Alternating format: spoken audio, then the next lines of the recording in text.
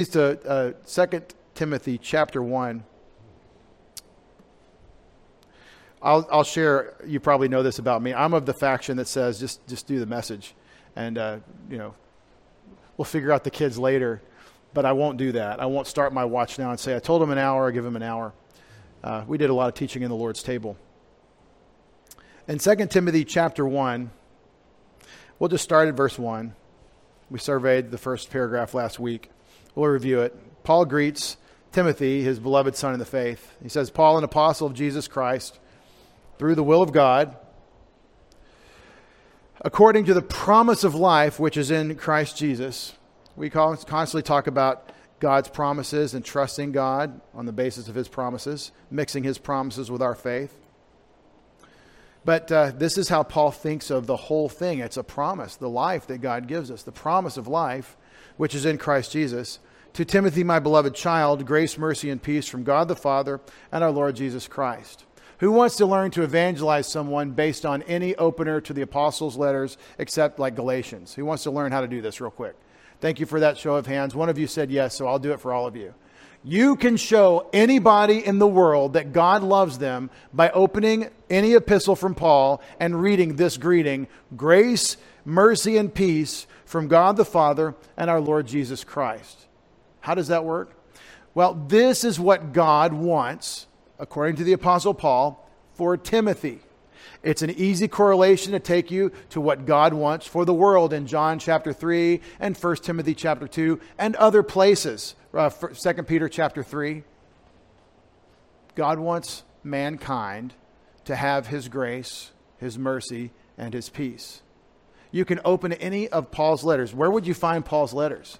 Well, you flip to the beginning of your Bible and go to the table. No, don't do that. You find Paul's letters by pinching the last eighth of your Bible, and there I was in 2 Thessalonians, right? It's the end of the Bible, except for the general epistles and Revelation. And the epistles just take up a little space. So you go to any place in Paul, there I was, 2 Corinthians. Paul, an apostle of Christ Jesus, by the will of God, and Timothy, our brother, to the church of God, which is in Corinth, with all the saints. In verse 2, grace to you and peace from God our Father and the Lord Jesus Christ. What God wants for mankind is his grace. And yes, it is always written to Christians when Paul says this. But you, a Christian, can take anybody and show them this is what God wants for, and say, us. This is what God wants for us. He wants us to enjoy his grace, and in 2 Timothy 1, his mercy and his peace. It's just a little technique. You're like, how many times in my evangelistic experience I've been able to even open a Bible to show someone that? Okay, then you can do it as a conversation, the meat that you're going for in the conversation. Do you know what God wants for us? It says in every one of Paul's letters, grace and peace to you. He wants you to enjoy his grace and experience his peace. I have gratitude is the correct or the literal translation of verse 3, because this isn't what I want. Joel, if I mess you up, tap on the analog screen up there. This is what I want. Doesn't seem different to you, but it's real different for me. He says, I have gratitude. Charis echo. I have grace to God. This is a really important thought I want you to get hold of, the way grace is used. We translated gratitude here. In your English Bible, it says, I give thanks. But it doesn't say I give anything. That's not the Greek idiom. That's not how you say it in Greek. That's how you say it in English. The way you say it in Greek is you say, I have grace toward God. That is a foreign idea to us, that you and I would grace God. But it doesn't mean what it means when he graces us. It's like blessing. When we bless God, it's not like when he blesses us. When you have grace toward God, it means you are acknowledging the grace you've received from him, and you're grateful. Therefore, paraphrased, I thank God. Do you hear it? I just want to unpack that a little bit, because it's in Greek that it was originally written, and that thought is important. It ties directly, when you say thank you to God, it ties directly to the grace of God that you've received a gift. And that's the very essence of grace. So I have received his grace, and I have the appropriate response of related word, gratitude. I have gratitude to God, whom I worship or serve, latruo, from my forefathers in a clean conscience, as unceasingly I have the remembrance concerning you and my supplications night and day. Could somebody please tell me what is a supplication? Can we slow it down, Pastor, and just say it in simple English? Let's make a rule. No words more than 8 letters or 2 syllables. Prayers. If I say prayer the way I grew up in East Texas, it's 2 syllables. Prayer. Prior. Yeah, even better. Mississippi. All right. Supplication is a specific kind of prayer. You might have heard me say this before, especially in the emergency parachute verse of Philippians 4, 6, and 7. When you need peace that surpasses all understanding because you're in a crisis, you go to Philippians 4, 6, and 7. That word supplication shows up. It shows up here. It means urgent, specific requests. That is supplication. I have urgent, specific requests. So he remembers Timothy, his son in the faith, and he makes his supplications, his urgent, specific requests for Timothy night and day, while I'm longing to see you, remembering your tears, so that I may be filled with joy. Why would Paul be filled with joy? Not because of Timothy's tears, but because of seeing him. Remember last week we talked about the biblical doctrine of Christian co-location. We want to be together. It's natural. It's supernatural. The desire for face-to-face co-location. It is God's design for our interaction, and it is a cause of Christian, Holy Spirit empowered joy that we would be with the like-minded assembled together. I am always on cloud 9 on Sunday morning when I can be with you together. And I have to confess that I have an experience, and I pray that you do too, that I do not have when I'm not assembling with you. I have an experience of joy and fellowship and harmony and encouragement and strengthening and refreshment that I do not have when I'm by myself at my desk in the Word. I have a different experience in that condition, and that's got a valuable joy to it also. But this is part of the richness of the full meal that God has in the spiritual life, the co-location with one another. He longs to see Timothy so that he can be filled with joy. But Timothy is in trouble. Timothy is in tears. Timothy is having trouble. Timothy is perhaps liable to suffering the shipwreck of his faith. And Paul is going to shore him up. Continuing this thought of remembering Timothy and asking God on his behalf, he receives remembrance. Lambano plus hupomnesco, to remember or having a remembrance. And it is to receive remembrance, which is a really neat phrase if you think about how remembering works. Remembering something is an active and a passive thing.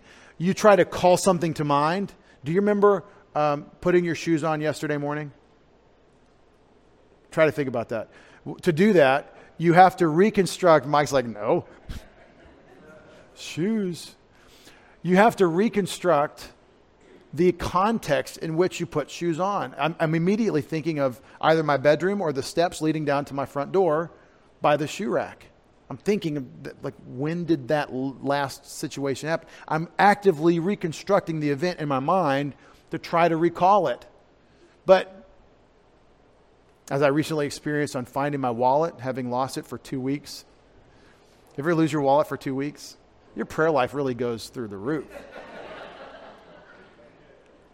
And I don't mind telling on myself. I don't want to just do that, but it's right there in the drawer where I keep it. I just couldn't see it for 2 weeks. Pastor, you drove to church a bunch of times in that condition. I know. I was willing to face the consequences if I got nicked. But receiving remembrance is an active and passive thing. Where when I did find my wallet, I put it right there. What celebrations and hallelujahs did I proclaim to God because he brought to my remembrance that, yeah, you put it in this drawer. It's right there. Receiving remembrance of the genuine or sincere faith that is in you.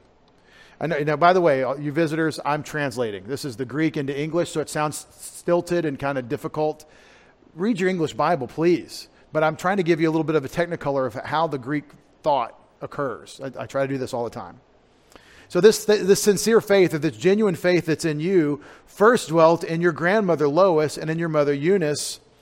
Now I have been convinced that it is also in you. And I often will translate the particle de as now, but it doesn't have to be now. But it's the furthermore. Now, furthermore, your parents, your grandparents, your grandmother and mother have it, and I'm convinced, furthermore, that it's in you. I would translate this today. I would say, furthermore, I've been convinced that it is in you. Well, verse 3 says it's in him. Verse 4 says it's in him. The sincere faith that's in you in verse 5, which was in your mother and grandmother, and it's in you. For this reason, I'm reminding you to rekindle the gift of God, which is in you through the laying on of my hands. And we talked a little bit last week about spiritual gifts. And we're going to talk about spiritual gifts a lot more as this epistle unfolds. It's not the key passage on spiritual gifts. That would be 1 Corinthians chapter 12 through 14, Romans chapter 12, and Ephesians chapter 4, the key passages in the New Testament on church age spiritual gifts, special enablements of the Holy Spirit for you to love the body of Christ and build it up. Special enablements of God the Holy Spirit, which He's given you, that as you grow spiritually, you're better equipped to love the body of Christ and to build it up. Paul knows Timothy has a teaching, pastoring gift, and he knows that it is sputtering out and the coals are going out. And so you have this really interesting phrase, this really interesting word, anazoporeo. Anazoporeo, which is three words thrown together. Ana from again or above. Zo is like alive or zoology. And poreo, fire. So bring the fire back to life is literally the etymology of that word. I've translated rekindle. Rekindle is kind of a Hallmark card sort of word. So the New American Standard translates it kindle afresh. Okay, but the point is the fire's going out, Timothy, and you've got to get this thing blazing back. Now look at what we're learning about the dynamics of the spiritual life, your function of spiritual gifts, and your personal responsibility. Think about what's being said here in terms of your spiritual life, your spiritual gifts, and your personal responsibility. You can let it burn out. Doesn't mean you lose it. It means it's not functioning. Just like walking by the Spirit. Do not grieve or quench the Holy Spirit. Quenching the Spirit is stated in 1 Thessalonians 5:19. Do not quench the Holy Spirit of God. That is to put out the fire of His work. And here, Timothy is in danger of the fire going out. And Paul says you need to rekindle this fire afresh. I learned a new skill during the COVID lockdowns. Most people did. I'm going to go ahead and say Brendan learn to do 50 pull-ups or something at one setting, however many it was. It's a ridiculous, superhuman amount of pull-ups for somebody over the age of 25, way over the age of 25, right? Brendan and I were comparing notes the other day about our COVID skills. Brendan taught his body how to do pull-ups. Once upon a time, I did 11. That was the pinnacle for me. Well, I did sort of the opposite type skill. I learned to smoke meat. Brendan's strengthening his muscles, and I'm cooking meat from other animals. Anyway, I learned watching YouTube videos and using a Texas-style side smoker stick burner. I learned how to smoke meat, and as long as I can get hold of YouTube, I can do an okay job of it. Turns out you don't have to be that sharp to get a good smoke ring on a brisket. You just have to go through a process and babysit the fire. But boy, does this word jump out at me now after all the time I've spent trying to keep the fire just right. Because here's the thing about smoking meat. You have to keep the fire low enough that it's not cooking the meat quickly. For example, the brisket is a slow-cooked meat because of all the fat inside, and you have to slowly bring it up to temperature because in that slow process, the fat inside breaks down and makes it so delightful. If you fast cook a brisket up to temperature, you won't be able to eat it. It'll be tough and nasty. But if you slowly smoke it with some good hardwood, like some pecan wood, or it's pronounced pecan, or hickory or mesquite or something, you get a really delightful, fattening result. Or no, we're on keto. It's okay, you're keto. So the problem with the fire is keeping it at 250. It's easy to get the fire up to 500. It's It's easier to keep the fire at 350 or 400, but you've got to keep that fire down to 250. And you know what happens at 250? It kind of wants to go out a lot. And you can only have so much charcoal and wood in there to keep that fire just right. And it's really a frustrating process. Well, this Christian life is not a sprint. You can't keep the fire at 500 all the time. That's how you sear your steak, but you only need 2 minutes or so per steak to get it up to 500 to sear the steak. You got to have a consistent, steady, flowing fire in order to run this endurance race that is the Christian life. And Timothy is sputtering. You know what happens to a brisket when the fire goes out? Nothing good. You have stopped a process that needs to continue in consistency. See, there's a whole theology of brisket for me now. The consistency principle. You just keep it steady. If the fire goes too hot, it messes it up. If it goes too low, it messes it up. Consistent, stable temperature for only 12 to 15 hours. All right? And that's maintaining observation of temperature and feeding it just enough and so forth. And so dampers, you got to keep the dampers going. It's a big process. Some of you are like, just buy a pellet smoker. I know, but it doesn't turn out as good. Anyway, the point is that the fire is everything. And it is active, and it takes fuel, and it takes intention.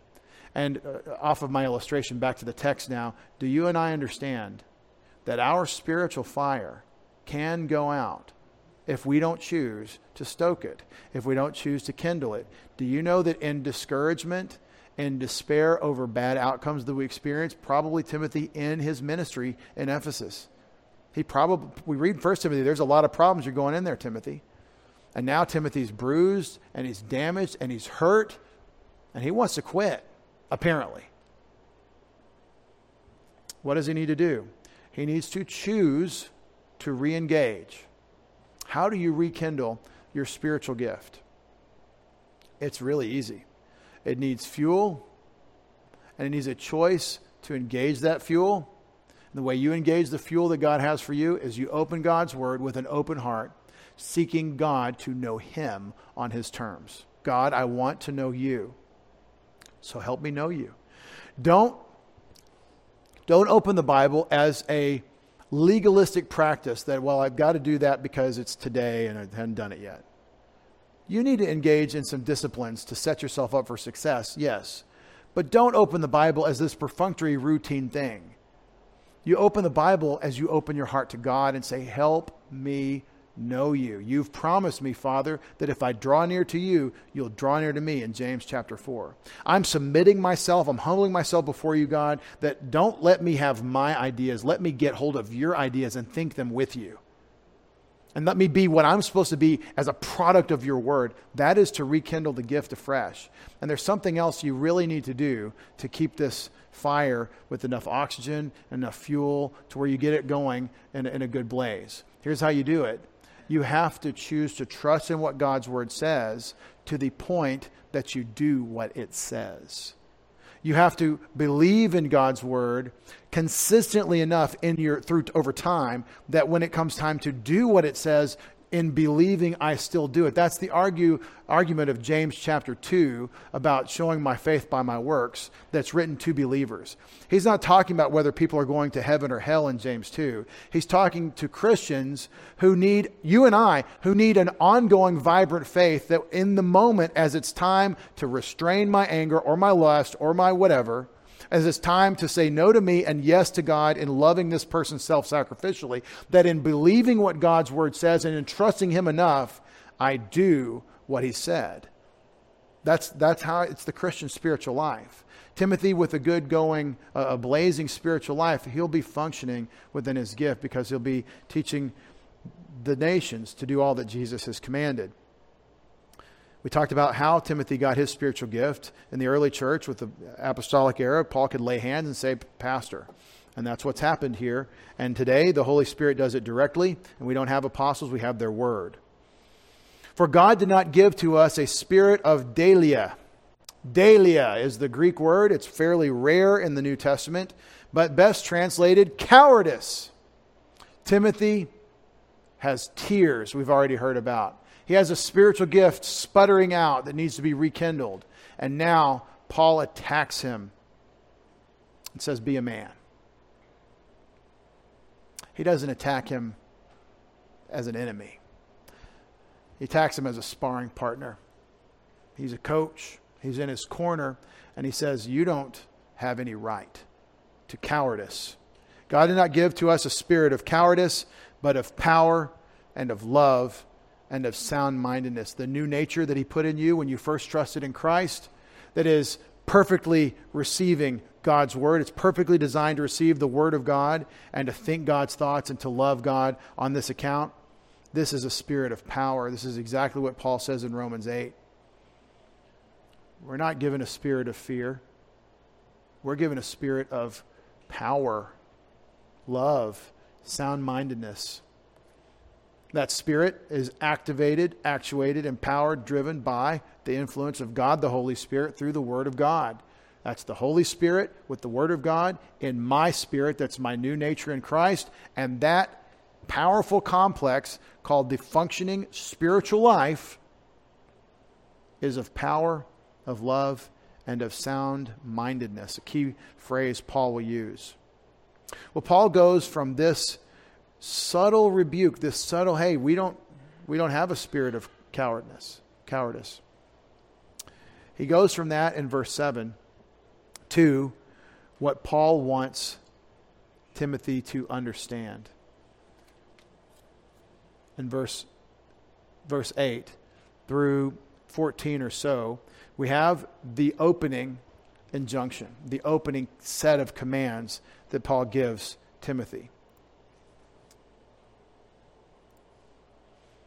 In verse 8 he says, therefore do not be ashamed of the witness of our Lord. You who are visiting, I will often put the commands of the New Testament in red, just to help you understand. These are special opportunities where God tells us exactly what he wants. And by telling us, we're equipped to know exactly what to do. I lose my wallet in the drawer that I keep it in. Okay? And I know I'm not the only one. Some of you will spend an hour looking for your keys and they're in your pocket. That's just me. We're broken and we're weak and we're silly and we miss things. And we need God to say, hello, this is the command, do it. Now, I do believe the commands of Scripture in the New Testament are like God telling you, hey, would you please go to the bank with this key, open the safe deposit box there. That's 2 commands, go and open. And then whatever you find in there, take it out. There's 3 commands. Go to the bank, open the safe deposit box, and take whatever you find in there. And what you find in there is all the riches that God can possibly cram into you. That's what God's commands are. He's commanding you to cash this $1 billion check. Do you want to go ahead and cash this check? Would you please go cash this check? Would you do me a favor and have every blessing that I can give you? That's how God's commands work. And that's what he's doing here. Do not be ashamed of the witness of our Lord, nor me his prisoner, but suffer together. Suffer together. There's a big old compound word here. Su kako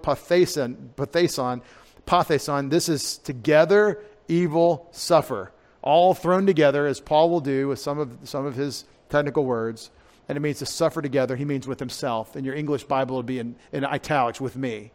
But it's suffer together. There's a harness that you and I are pulling in the same work, and you need to join me, and it hurts.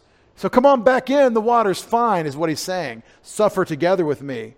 Timothy's off in a corner. He's in a heap. Hurt. I just need a break. Get back to it. Back to work, you. I'm hurting too. This is the letter of Paul being poured out as a drink offering. He's going to tell us in this letter, I'm about to die. It's time for me to go, and my life is a sacrifice for God's glory. That's how Paul's thinking of his life. And he's in prison, and Timothy's not. So, suffer together in the gospel according to the power of God.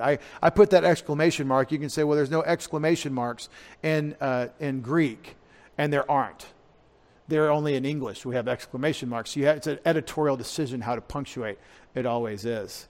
But suffer together in the gospel. So don't be ashamed. Shame involves cowardice, and they don't like it, and they reject me for it, and I'm hurt for whatever reason. They've gone after me, and I'm suffering this opposition.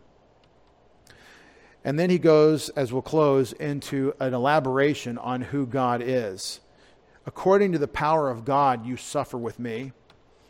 And this is God who saved us with a holy calling, called us with a holy calling, not according to our works, but according to his own purpose and grace, which he gave to us in Christ Jesus literally before times of eternity. What did Paul just do? You who are visiting, I want you to take a gift from me to you.